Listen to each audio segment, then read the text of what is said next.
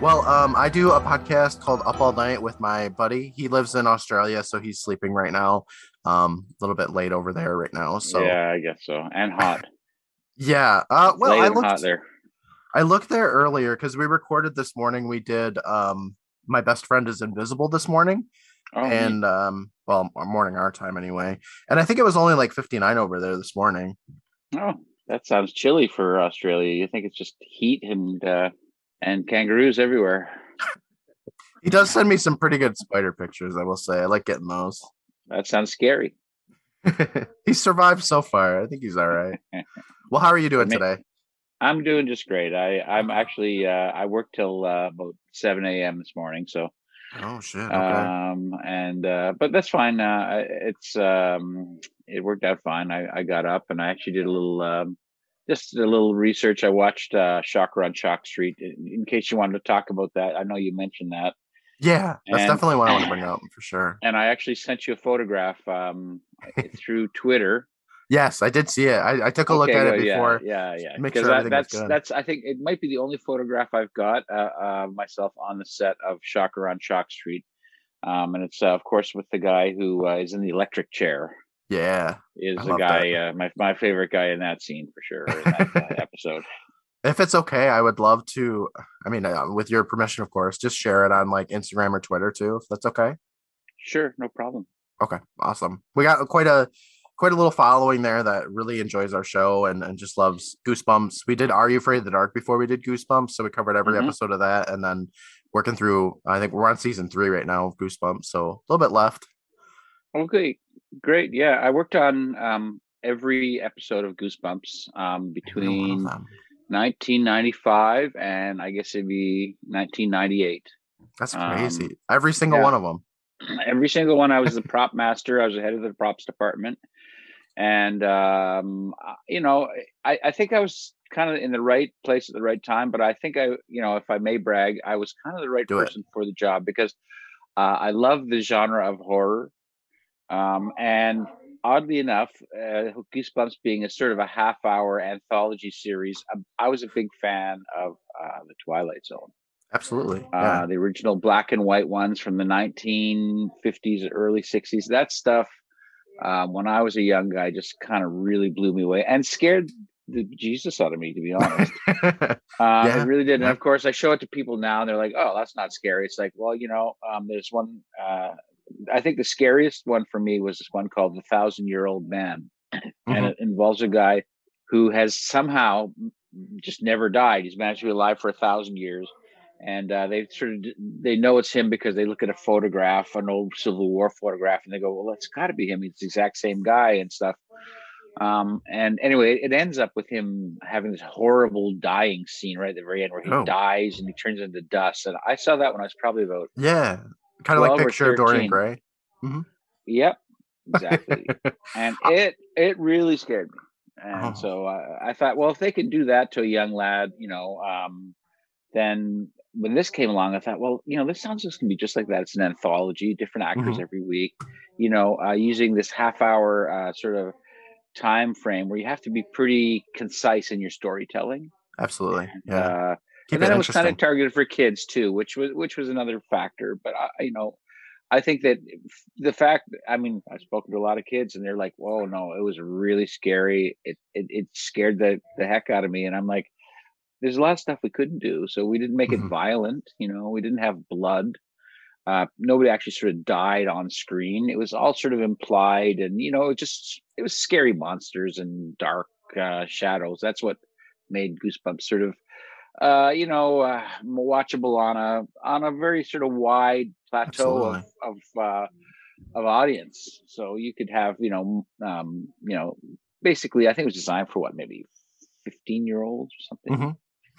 But Yeah. kids younger than that watched it. So kids older than that watched it too. So it had a nice sort of demographic, I guess they'd say. I agree. Yeah. And then of course, yeah, the Goosebumps books, which were had a cult following before. Well, I don't know if it's cult at the time, a very big popular following at the time. And just watching that. I mean, I didn't grow up watching too many Goosebumps episodes. I caught a couple here and there. I watched a lot of Are You Afraid of the Dark? So like our dynamic of the show was like, when we did Are You Afraid of the Dark, I had pretty much watched most of those growing up. Brandon hadn't seen any of them. And then now we switched to Goosebumps, and he saw most of those growing up, and I didn't see a lot of them. But yeah, I think that horror anthology for kids is just a lot of fun. I have a 7-year-old who's in the other room that we might Mhm. pop in here. But I watched the episodes with him too, and he loves them. It's really just a really great gateway for just horror in general. Yeah, and it's a good point about the books. The books were, I think, fairly popular, and it was a good way to get kids reading. Mhm. Yeah. And so a lot of these kids were quite sort of literate already. And I find it interesting that did you read many of the books, by the way? I've read a couple of them growing up because I grew up in the 90s. I was born in 89. My Hmm. brother had like all of them though. He used to get them. They came in the mail for him all the time. Mm. I read a couple of them. I think he read more than I did. I can't really remember what I read growing up, honestly. A lot of other things, I think. I enjoyed reading myself too, just not usually Oh, Goosebumps for some you're a reason. bit younger, or you're a bit older than my son, and he read, I think, Harry Potter. I Yeah. guess, That was you pretty know, big for me when I was like 10ish. I think is when yeah. kind of the first movie had just come out in 20 or 2001, I think it was. So yeah, that was pretty much swept my generation. Yeah. And again, it was sort of magical, and it involved kids in sort of a special way. And I think you can tie that Yeah. into Goosebumps, as I say. And the one interesting anecdote I will tell about R.L. Stein, though, is I met him first in 1995. He came up to do Mhm. a little promo, and being the author of Goosebumps, I thought, wow, that's kind of neat. I have a couple of books. Maybe I'll get him to autograph them. And when I asked him for his autograph, I said, "Do you mind at all if I ask you to sign this?" He says, "No, no. It's still sort of a novelty for me." He said, "I'm Yeah. still getting used to the fact that people want me to sign things." And I thought, wow, I must have caught him fairly early in his career then for an author to say something like that too, because I would imagine now everybody wants to get something signed by him, their book or whatever. And I was just in Oh the right yeah. place at the right time. So I had a few of them autographed by him.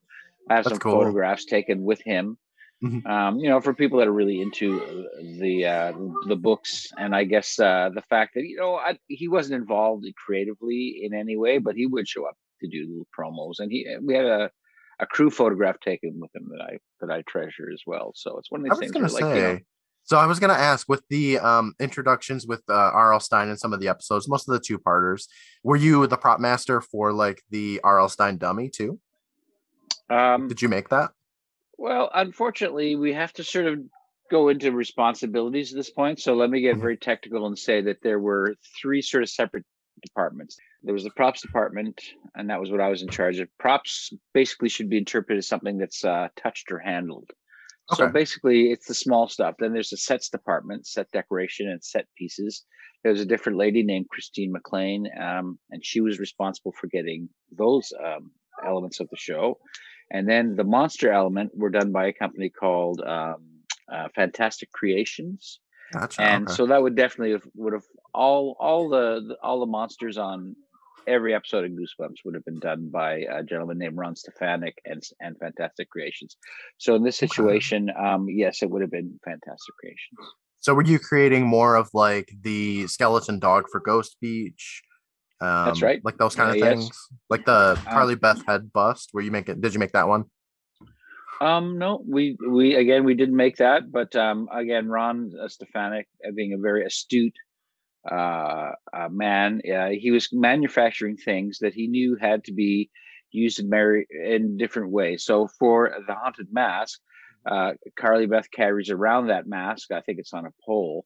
Yeah. That one he quite cleverly made out of a very hard substance, so that it had to be carried a lot. And he didn't. Every other mask that he made, that for Carly Beth, was made out of a soft sort of foam rubber.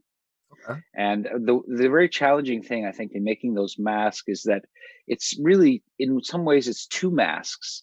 It's a mask of your face, a casting of it that's on the inside of the mask. So when it goes on, you can smile and make facial expressions, and they'll be transferred through to the outside of the mask, which is sculpted to look however you want. So he made several of these, and he said, "I'm going to give you this one because she carries it all the time." And I thought it was a great idea because, as I say, it was hard plastic. But I do have a funny story to tell about that, though, because Timothy I'd love to Bond, hear who it. was the director on that, I have a lot of little small stories that jump out. So she carried that the whole time, and there was one time when he said, "Let me have that," and he was demonstrating what she had to do. So she had to go somewhere. She had to stick it in the ground, and she had to say something. And he went and he slammed it in the ground, and he broke it. And there's only one of them.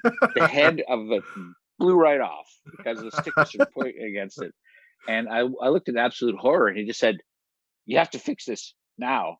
So luckily, we had the right glue, and I glued it in about 10 minutes. And I think the glue job was so well that Ron looked at it the next day and said, "No, it's fine. We're not going to make another one."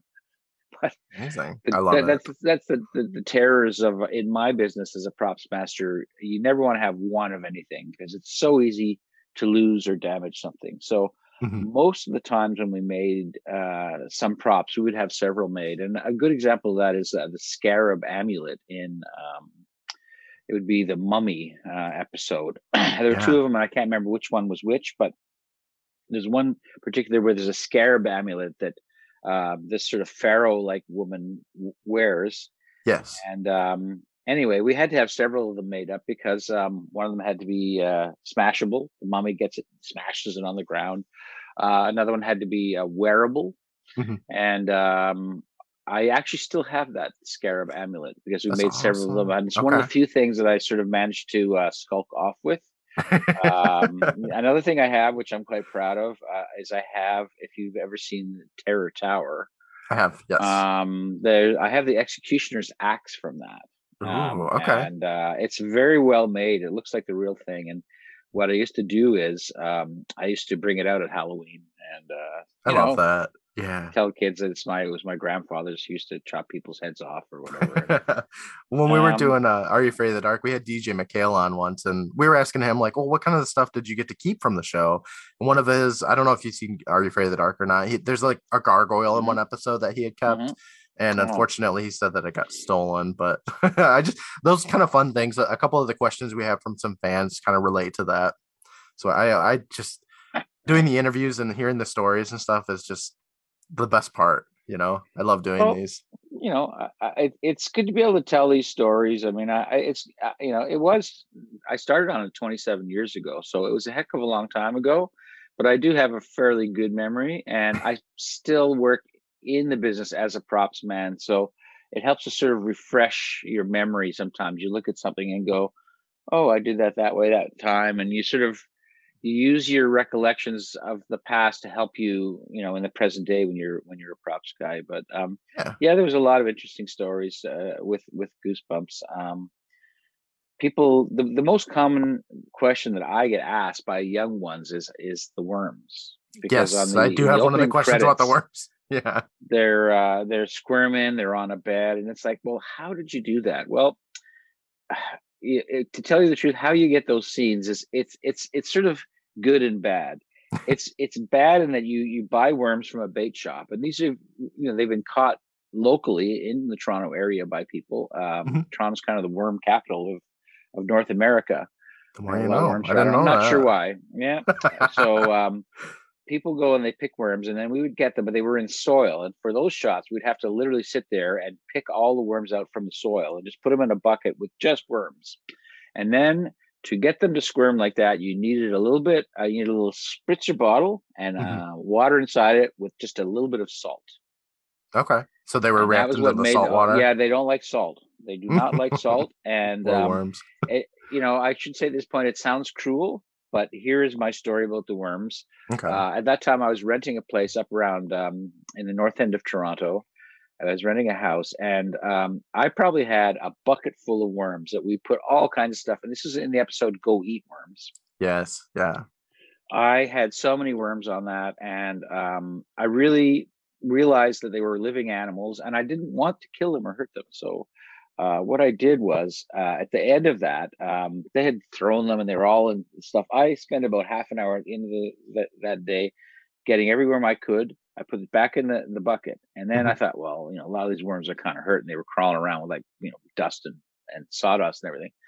But I brought them home to my backyard, and I dug a hole. I was maybe a foot deep, and I dumped this bucket of worms into that hole, and I threw the soil back on, and I went to bed because it was like the middle of the night, and I was so tired. But I Yeah. remember the next day I got up and I said, I should go look at that. They're probably just all lying there dead. Mhm. And so I sort of smoothed the soil back, and they were all gone. Maybe one or two were dead, and the other Yeah. 1,000 worms were in my lawn. And for years afterwards, while we still lived there, when it would rain, we would get phenomenal amounts of worms, and they would be really long and stuff. And if you were walking barefoot, it was like this sort of horrible thing where you'd feel them sort of going, pulling away under your toes as you walk. And that's a true story. And I often wonder now if there's like, that's just got a very high, unusually high amount of worms at that place still 30 years later, or did it sort of Yeah. work out? So But that's that's what, a yeah, true your story. backyard was the worm capital for a while there, huh? Yep. And I also remember that the director on that, he's passed away now, but the director on that episode, the Go Eat Worms, a gentleman named Steve DeMarco. And he was a very punk rock guy. He wore a Nevermind the Bollocks Sex Pistols t-shirt. He wore leather lederhosen.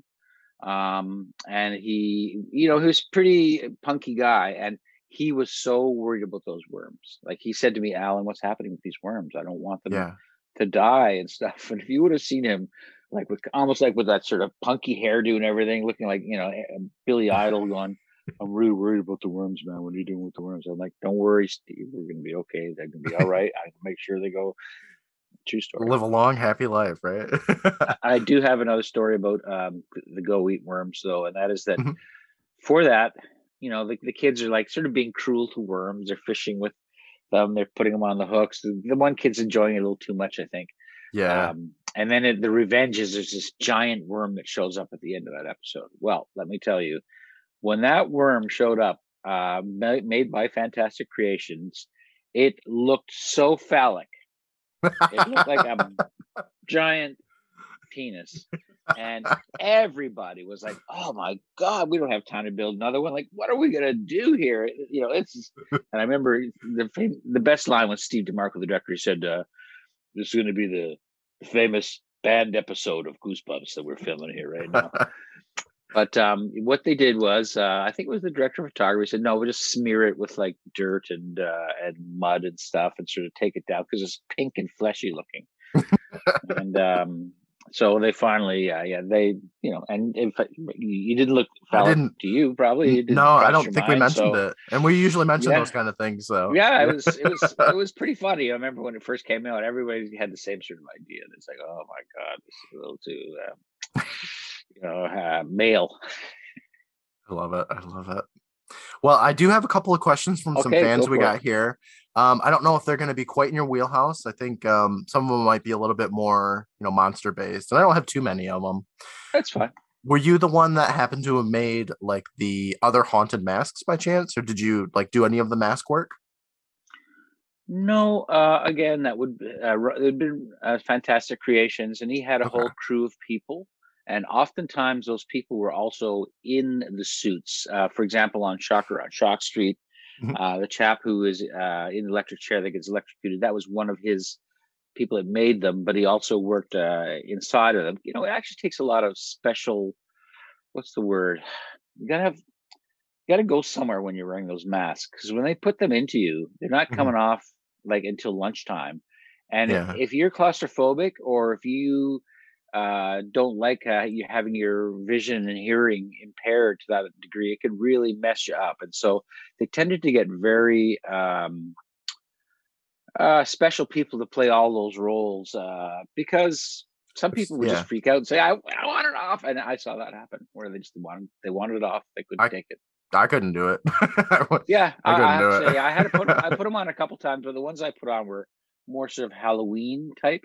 The ones that they do where you're acting in, as I say, they stick them to your lips, and Yeah. they're very careful around the eyes. There's a sort of an interface where the mask sort of generally sculpts back to nothing, and that area around your eyes, they have to sort of stick it down so that again, if you're squinting your eyes or something, that they the mask shows that. And also but you don't want to have that seam, so right around there they apply a lot of makeup right around your eyes.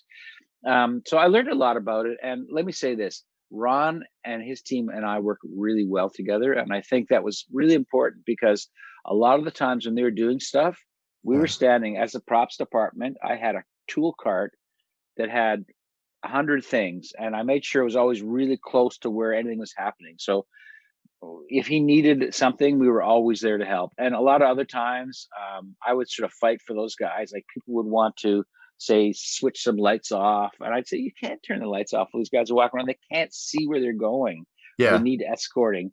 And I know that Ron and I became really great friends over that. And at the time he had a shop that was up in the East End of Toronto, and he owned all of those suits. He owns everything that he built from Goosebumps. That was part of his rider. It was part of his contract.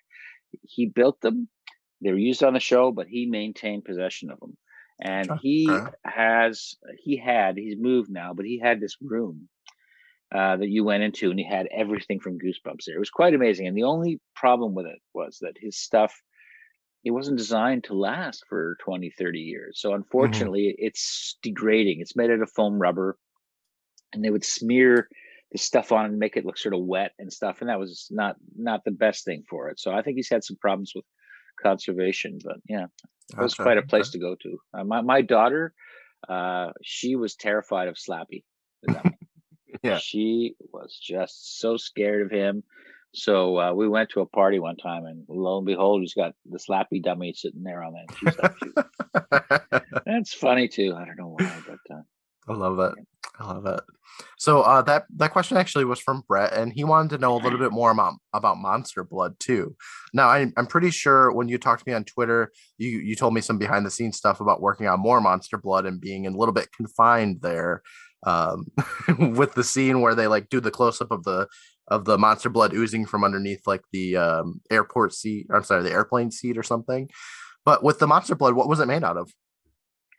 That would have been a special concoction. It would have been made by Stefanik and his team. I think a big part of it was a food thickening agent. It was pretty neat stuff where you just basically add this powder to a liquid. It would give this very viscous appearance. And then there would have been a type of food coloring in it, but it would have been a type of dye that would have been easy to remove, because the problem with a lot of the stuff is if you put it on somebody's hands and it gets green, in the next scene they might not have, they might not want them to be green. And so there was a lot of tests done to make sure that stuff didn't stain too much. And I hearkened back to something that I had read about Charlie Chaplin, funny enough, and I hope that they did listen to me. I believe they did for some scenes.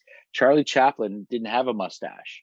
He wore it as it was just painted on. And so the first thing he would do would be apply cold cream to his skin and then basically rub off most of it. And then he would apply this. And what happens is that when you wipe that off, you have the layer of cold cream to remove it. So that's what I could say about the Monster Blood. But I do have a few more stories about Monster Blood. Absolutely. Go for it.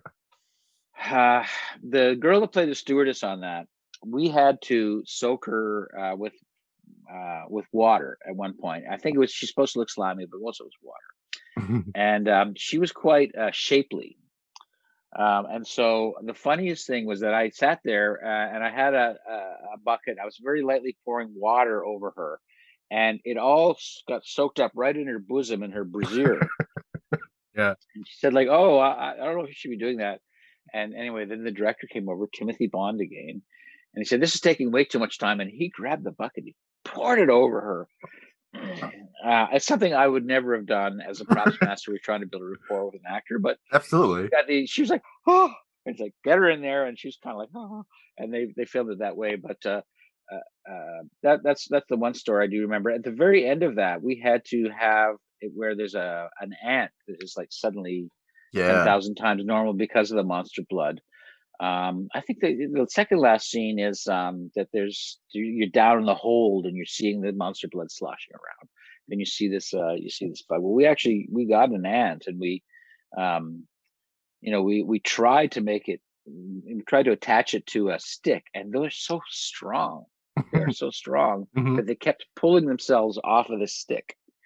And I forget how we did it in the end, but it was one of these things where, like, it was the middle of the night and we did something with an ant and it somehow worked. But That I remember that blood itself was really slippery, like crazy slippery. Like if it got on the floor, you'd slip, you'd fall right in your butt if it got on the ground. And I remember one time we were doing something where I came in, took 2 steps and fall on my butt, and I got up and people laughed, but they said, "You know, be careful." Another guy came in the room and I said, "Watch out, the," and I got about 3 words out and he slipped. I used to work in a factory that was full of oil. I think I can relate a little bit. It's kind of a drag when you're not expecting it, but yeah, but yeah. So for Monster Blood, another interesting thing about that one with the airplane set was that I happened to have been on that set previously in a movie called Elvis Meets Nixon. I Mhm. believe that airplane interior was used on that, so I was really experienced on that movie set because it wasn't an airplane; it was on a sound stage, and they built all the interior of that, and yeah, I remember that it was something where we tried to be as authentic as possible, right down to a little food cart that you rolled down the center. But the problem with that was that to remove the seats, which they often had to do for camera position, you had to get Mhm. on your hands and knees and unscrew them from the floor and move them around and stuff. And Yeah, I never thought of that. yeah, it took days. We were on that airplane. I put it this way: I could have flown to Hawaii and back like 5 times the amount of time I spent on that airplane interior set over the course of a few days. But yep. So that's what I remember about Monster Blood. Well, Mr. Normal, he wants to know what episode was most memorable for you to work on. And that's a great question. I'd like to point that out. And I'll be honest with you. My favorite episode is also the very first episode we ever filmed, and it's one called "The Girl Who Cried Monster." Oh, I love that episode. Yeah. And I don't know why I love it so much. It might have just been because it was the first thing we did and it was very fresh. But I look at it and I go, what's really nice about this is she's just a girl and Mhm. she's just going to the library and she gets there and then you don't have to wait more than 5 minutes before he's like, "Wah!" And the eyes are sticking out. And he's, Yeah. and the camera's going all weird and stuff and the music's playing. It just gets right to the horror. And I like the whole idea of the fact that nobody believes her.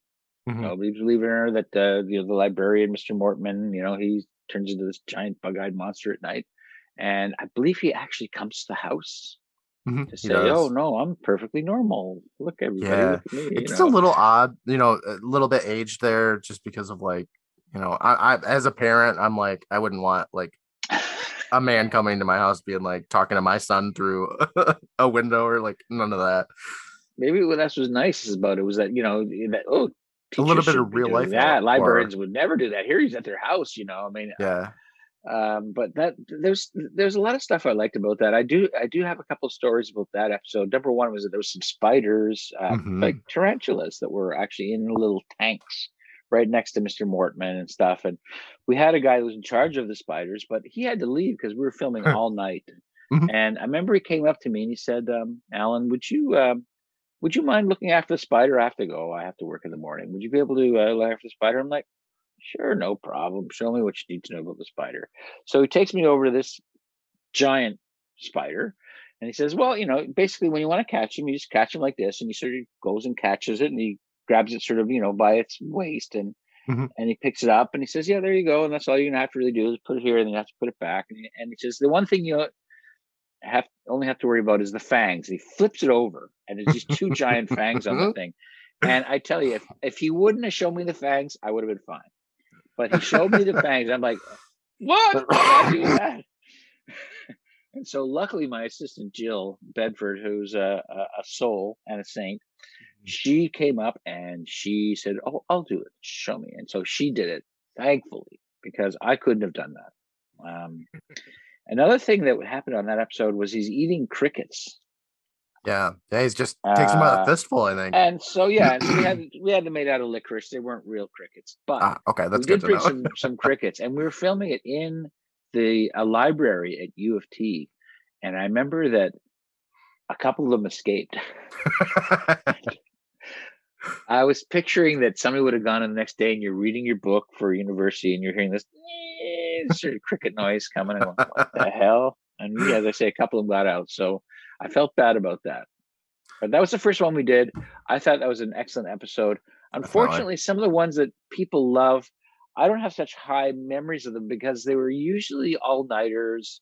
They're very stressful. The Haunted Mask for me was very stressful because um, there was more money put into that episode, I think, than any other episode we did. Hmm. There's a lot of expectations on that it was, and I think it turned out to be true. The questions I get asked about the most are the Haunted Mask. Yeah. It really stands up. It's well done. It's well directed and so on. But for me, yeah, it was a series of all nighters and new stuff having to be changed and altered. And I remember being stressed out about it. But a great thing happened after season 2 of Goosebumps, and that was that the first director of photography, he retired from the show. Another gentleman was brought in named Barry Berg Thorson, and he said, "I think the one biggest thing you could do is start filming it day for night, not night for night." In other words, he suggested that these poor kids that were getting out and making them work all night, let's not do that anymore. Let's film it during the day with special lighting techniques and camera techniques, and we'll make day look like night. And so from about season halfway through season 2 and seasons 3 and 4 of that show, we filmed it during the day mostly, Okay. and everybody was much happier. It was like 8:30 a.m. till about 6:30 p.m. every day, and that was That's that was good. That's fantastic. good, especially for the kids. I know. And you can see the difference. You can see the difference. Like I could show you some of the later ones. You can Mhm. see it in that the way you work it is basically you try to get a lot of contrast. So you film with a very bright light, and then you sort of underexpose it a bit so that all your shadows turn to black. Mhm. And so you'll see it. I mean, I could definitely point some out, but definitely nothing filmed during the sort of the most popular episodes, seasons ones with like the Cuckoo Clock of Doom. Yeah. Um, those are all filmed at night, night for night, and they were grueling. The werewolf episode, on that particular episode, everybody got a cold or the flu, Oh or no. some people got pneumonia from that. It was going around. I remember that the doctor came in one night and went up to the director of photography and the gaffer and a bunch of them and gave them shots. And that's because we were Okay. outside with a rain effect going, water coming down all the time. It's the middle of the night. You know, we've been doing it for months already. It was rough, as I say. People don't realize that, but there's some very difficult conditions on that show for sure. Absolutely. Yeah. I think a lot of people don't really see that.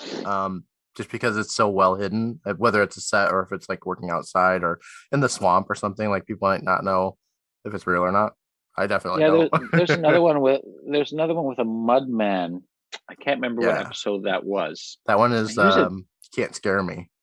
Yes, that was a Yeah. giant guy. He was huge. And we were filming outside, and while we were filming over lunch, it started to snow. Yes, you can see that And in the episode. all morning it hadn't snowed. And the problem was that it didn't matter that it was snowing, but over lunch, maybe an inch or two of snow settled on the entire set down by this ravine. And I didn't know what to do. I was the props guy, but I was tasked with how do you solve this. So I asked them to rent a submersible pump and some fire hose, and Mhm. I literally sprayed down all the vegetation to make it look green again because it literally wouldn't have matched. You can't film something and then like some shots of snow on the ground, some there weren't. So I actually have a famous photograph of me sitting there posing down, and it's freezing cold, and I wasn't ready for it. Yeah. And I remember at the end of that, I sort of people were very appreciative of that. You had to go above and beyond on that show. I did okay. So I said I was the head of the props department, handling all the small stuff. Yeah. However, I moved all the furniture because there's no what they call on-set dresser in those days. Nowadays, they have a person that's just responsible, usually two people, for just responsible for moving the sofas.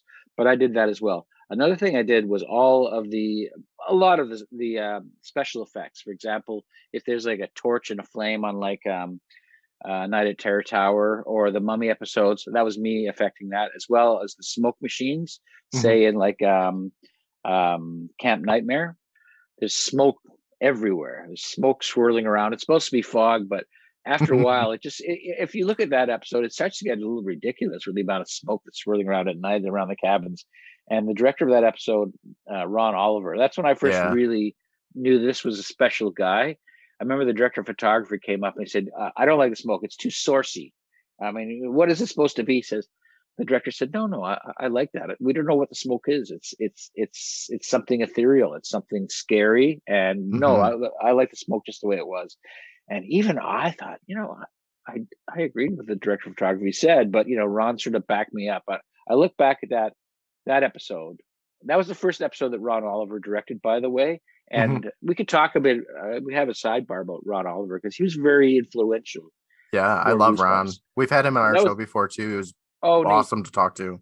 Yeah, he was really instrumental in getting that show to be something maybe a little less scary and a little bit more entertaining. Mm-hmm. And the very first episode he directed, as far as I can remember, was Welcome to Camp Night Moon. And the casting he had on some of those counselors, they were strange looking dudes. And some of the stuff he did, I thought afterwards, it's like, what was the name of the monster on that? Saber. Say Saber, hello yeah. to Saber, Billy. He did stuff on that was just very clever and so on. And so that was season 1. By season 4, he's writing the scripts. Yeah. Yeah, I'm He's excited to directing get them more into his all. episodes. Mm-hmm. He was really a big force in that. And, I have to say, um, he did some stuff with kids because there's 2 ways to work with kids. I mean, these are kids. They're not really even actors. Some of them were, but I think some of them were just cast because they'd done maybe some, theater in high school. Mm-hmm. And all of a sudden they're on this TV series as with a big part in it. So one of the ways to get the effects was to scare the Jesus out of them. That's Oh, the way. interesting. It's one guy named William Fruitt, who's still around. I still run into. He was an older gentleman. He looked like a biker with a beard, and he would just basically scare the kids. Not in a threatening way. He'd be like, "No, I need you to look scared. I want your eyes to be big. I want you to be breathing, heavy breathing." And Yeah. these kids would be like, you would get a reaction from them that was quite, what would be the word? Kind of shocked and stunned and terrified looking. And that was kind of the way he worked. But he was a nice gentleman. No complaints about him at all. He directed a lot of them. Ron Oliver worked a different way. Ron Oliver would befriend the kids. And I thought Mm-hmm. it was quite special the way he did it. He would come down their level. He would explain to them what they wanted, what he wanted, and he'd sort of explain why. Because don't forget, when you're filming episodic television, it's filmed out of sequence. Absolutely. Yeah. It's filmed out of order. So the poor kids, one day they're in the classroom, and then that night they're going to do something that's at the end of the episode. And he had to link it all together. And I always respected the way that Ron worked with these kids. And one of the kids that was he was especially good with was from Say Cheese and Die. Mm-hmm. Ryan We had Gosling. Ryan Gosling. Mm-hmm. And I don't know why I remember this, but I do remember so well being involved. Because the nice thing about a prop man is we have a little thing that we're holding ready to hand the actor. The actor doesn't hold on to everything all the time.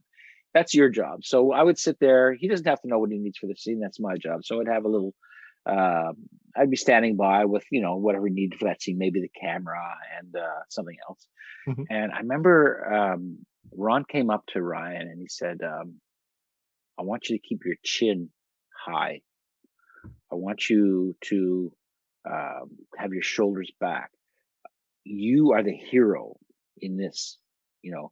You're going to do some miraculous heroic things, and you have to look that part. So just make sure you look like a hero. Keep your head up and your shoulders back." And to tell a kid who's probably, I don't know, 13, I certainly remember that. And I wonder if Ryan sort of took those words with him, saying, because I saw him play Neil Armstrong, Mm-hmm. the first guy on the moon and stuff, and he.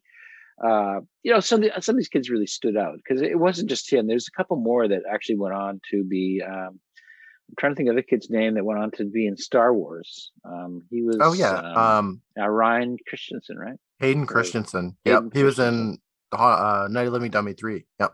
Yep. He again, like you could see some of these kids that they were special, and Mm-hmm. they were going to be sort of something someday. And as I say, Gosling, stood out, I think, a bit that way. He wasn't like, you look at that episode and you go, this kid can act. Whereas some of the other kids, you Mm-hmm. go, ooh, Those wince, are always so but it's great. Yeah. okay. Yeah. And some people like that sort of stuff actually, where there's a bit of naivety going on with the acting, but that's okay.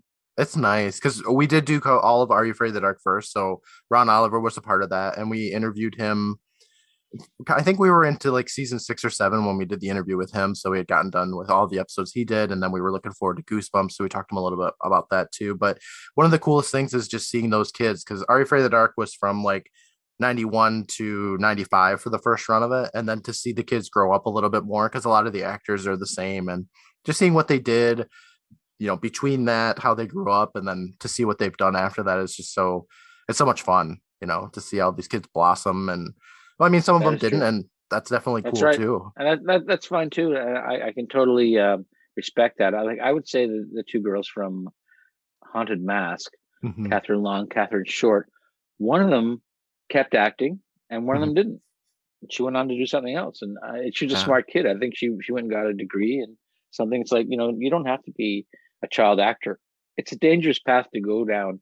The absolutely. Yeah, it is. the convergence from child actor to being an adult actor. It can be very a bad experience. I mean, my son, he was in a few episodes of Goosebumps just How was he? just as background, Gotcha. and I never really wanted to be an actor. I just didn't think that, there's so much of a chance that nothing will happen with your career or you'll have a couple of good years. And so, yeah, there came a point he had to decide, and he decided to be a camera guy instead. So now my That's son's a cool. Steadicam operator. That's And awesome. so, yeah, and he's got some memories of Goosebumps for sure. He came and visited one day when we were filming Vampire Blood, and in that particular one, there was a lot of coffins Hmm. they had gotten for the coffin cavern or something like that. And he took one look at that vampire. Oh, and he was just a little guy, and he's like, I don't want to get any close to that guy at all. And but I think my best story involving my son is on Welcome to Horrorland. I haven't seen that one just yet, but The go ahead and horrors of spoil. I don't mind. the horrors are guys in suits again. They sort of have horns and stuff. And one of them, the guy, he's wearing a striped shirt, is Ron Stefanik, who created suit. So I think it's kind of funny that he actually wore it for that one. But very rarely, we always work Monday to Friday on Goosebumps, but I was asked to do a sixth day one time. Mhm. And so I went on a Saturday, and it was to do promos for Goosebumps, Welcome to Horrorland.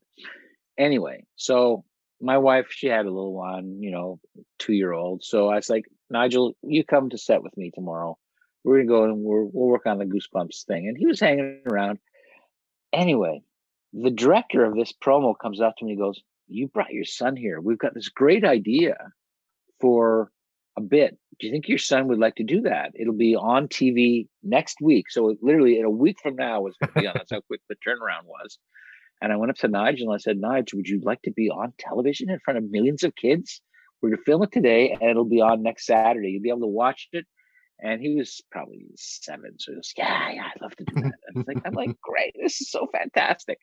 And then Ron Stefanik comes in unannounced in the full Horrorland horned monster thing. And what does he do? He walks right over to Nigel and he picks him up and throws him over his shoulder, and puts him down. And you know what happened? Nigel Did he said, laugh? I'm not, Oh. I don't know. I don't want to do this anymore. I'm like, no, Nigel, you're going to be on television. No matter what I said to him, he refused to do it. And that bit was gone. Oh. And that was a real shame too, because that would have been pretty neat to have seen that.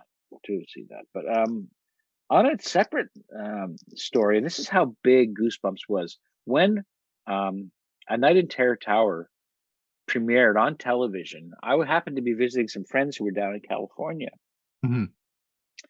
and Nigel again. He's both my kids were quite small, but we get a call. Well, the people we were staying with, they didn't have a television.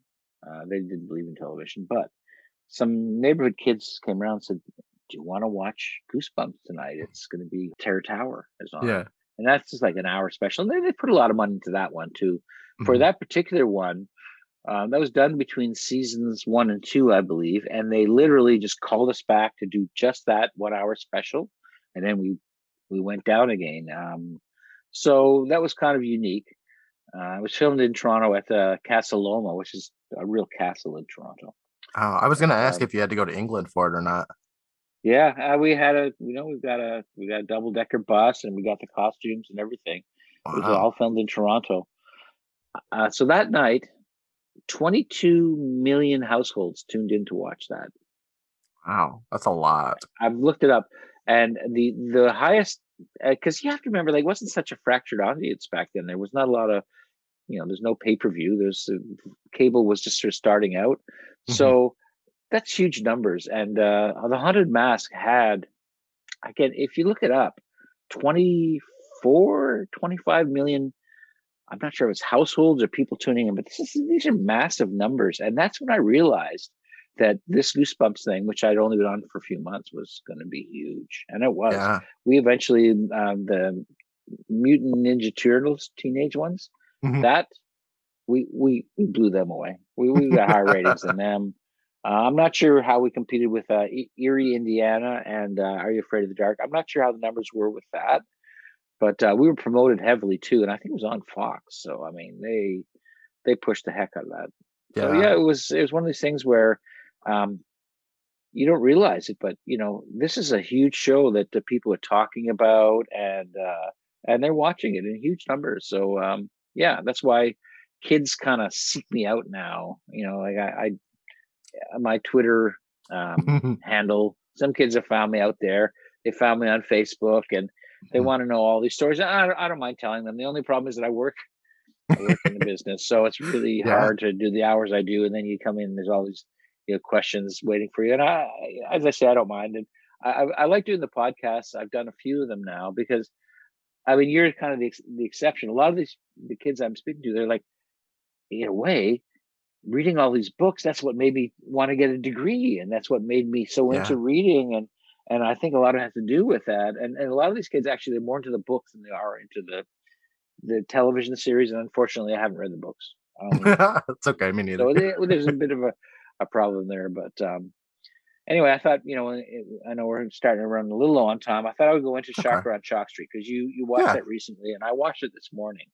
So Shocker on Chalk Street, um, first of all, was filmed on Center Island in Toronto. Mhm. If you look at a map of Toronto, there's the city, there's Lake Ontario at the bottom, and we have a little group of islands that are just offshore from the waterfront, and they're not attached to land in any way, so you have to take a ferry across, and or a barge. And so they on Center Island, there's a little sort of amusement park called Centerville, and Mhm. Centerville has that ride there.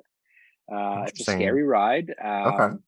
and I believe it's called the Haunted Barrel Works. Anyway, so if anybody's ever in Toronto and they want to sort of have a similar experience to Shocker on Shock Street, I definitely recommend that they go to Centerville. Very interesting. I Um, totally assumed it was just built for the episode. That's cool. yeah, well, it starts out. See, Goosebumps was filmed at a former brewery in Toronto, Molson's Brewery. Everybody thinks of beer in Canada, they think of Molson's. So right down in downtown Toronto, they had a former brewery that they converted to a few sound stages, and we were up on the sixth floor. Um, and so the scenes where they're walking around and they're looking at the masks, and the dad has a remote control and all that Yes. sort of stuff for Yeah. the dummies, that was filmed in our studio. And if you look really closely, we start to see chain link fence.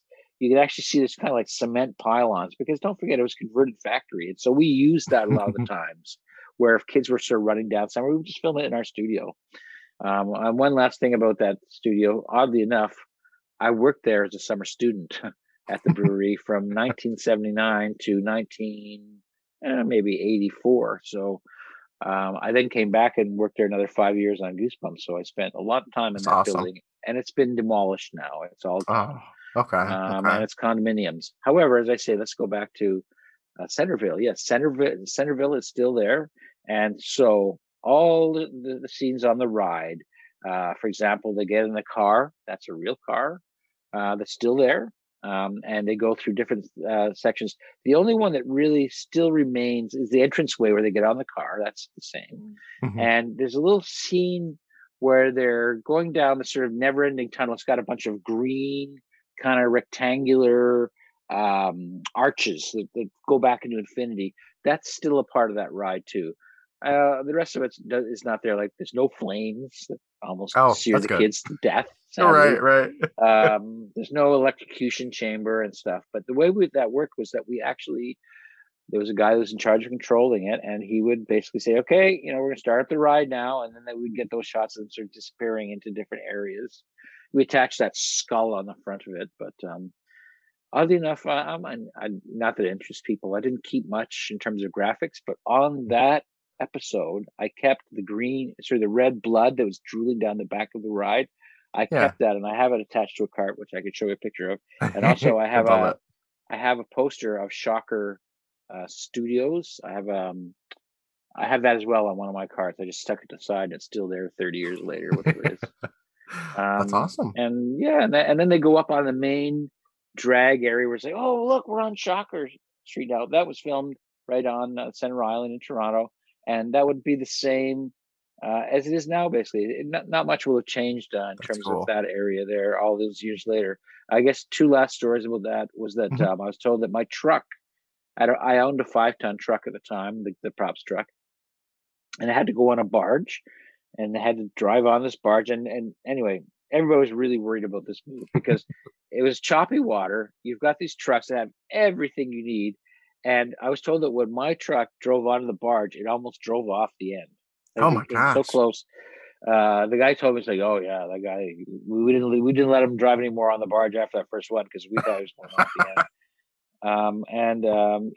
That's kind of a neat story. And I guess the other neat thing about that episode was that the sound guy, there's one building there where they're opening different doors going, oh, maybe we can get through from here. One of those was an ice cream parlor, and the sound guy, who I won't say his name, but he had actually come up to the people that ran that parlor and said, would you mind if I switched off the electricity just while we're filming that scene? Because I can't have all those freezers going off. And they did that, and he forgot to switch them back on again. And so he ruined all the ice cream in that store. And it was full of ice cream, like cases and cases. It was all ruined. And I remember I spoke to him. I said, like, well, how did you make that mistake? He said, oh, I'll never make it again. He said, whenever I do that now, I tape a big sign to, my sound device saying, remember to turn this back on. But they were not happy with us.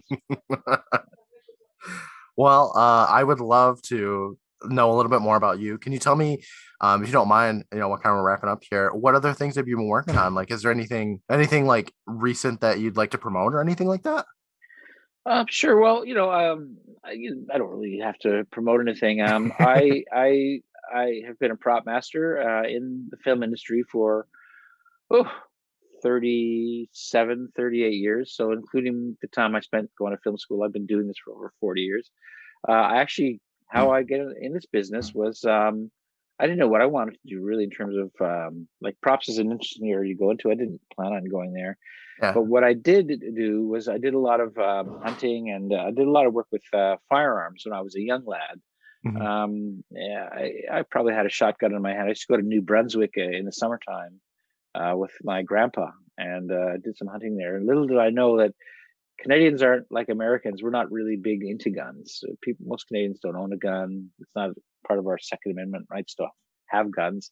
So most people don't have guns here. But little did I know I had all the training because my grandfather, who taught me how to shoot, he was in World War I, and he knew everything about guns. So he trained me to. Anyway, to make a long story short, when I got out of film school, I started deciding what I wanted to do, and it's like, well, we need a guy. Well, does anybody know anything about guns? Does anybody know anything about food preparation? Does anybody know anything about musical instruments? And it happened to be that I knew about all those things, so it became pretty obvious pretty quickly that I should become a prop master. So awesome. The first show ever was an actual prop master. On the guy, he said to me, I'm looking for a guy, but he's got to have his license, his gun license. I said, well, I've got my license. I don't know much about being a prop master. He said, show me your gun license and you've got the job. And I literally came in and said, show me the card. And I opened up my wallet and I showed him this. It was called the possession and acquisition license. I showed it to them. And he said, "You're hired." And it was weird. But, the things that was a show where there'd been a previous prop master the previous year, and they had made mistakes. And so they wanted me to do it because they wanted, above all, there to be safety with the gun. So that's how I started it. Yeah. But they had a buyer and they had people who worked on the set. So, and that's how I got into it. So after I did Goosebumps, I did a lot of things. I actually wanted to do movies. Mm-hmm. So I had a short spell where I was a prop master on movies. I'm probably most famous for having done My Big Fat Greek Wedding, the original one. I did see that on So yours. Yeah. I was the prop master on that. I also worked with one of Canada's more famous directors, a gentleman named Adam McGoyan. I've worked with him a couple of times, but I worked as the head of the department in the props department on a movie called Ararat. And feature films is way harder than television series. So after that, I've continued to do work as a props master on feature films, but in second units a lot of the time. So the movie It with the scary clown, it was right up my alley. Mm-hmm. I worked as a props buyer on that. And I did a lot of work on the second unit with the kids cycling around in the small town there, Derry, Maine. Yeah. I worked on, so I still work a lot. I worked on a feature film last summer called 13 the Musical. It's going to be on Netflix. And Awesome. right now I'm working on a television series called The Accused. And it's an anthology series. It's about, I guess, famous cases that are tried. They sort of show the details of them and then they show the trials on them. So yeah, I still work. I'm planning on retiring. I'm in my 60s now. Mm-hmm. But I'm still fairly sharp as long as I'm healthy and able to keep doing it. I'd like to keep doing it for another couple of years, then I'd like to retire and for sure find other things to do. That's awesome. Well, I gotta say, Alan, thank you so much for joining me today. I mean, seriously, this is one of the coolest parts about doing these shows. I mean, Brandon and I started this up and we're like, yeah, for as long as we're having fun, and then we ended up getting a couple of people on, cast and crew from Are You Afraid of the Dark and now Goosebumps, and it's been wonderful hearing the stories, not only that you've shared with me, but people on Twitter share stories and memories all the time, and I just love to hear it and talk about it all the time. I mean, all I do is talk. It's really great to hear the stories from other people. Well, you've been a great host, and thank you for asking such great questions, and thank you for inviting me. I really enjoyed it. My pleasure. My pleasure. Well, I'm going to let you go for here. I'm getting my work voice on here today. Bye. You want to say bye to Alan? Bye, Alan. Bye-bye.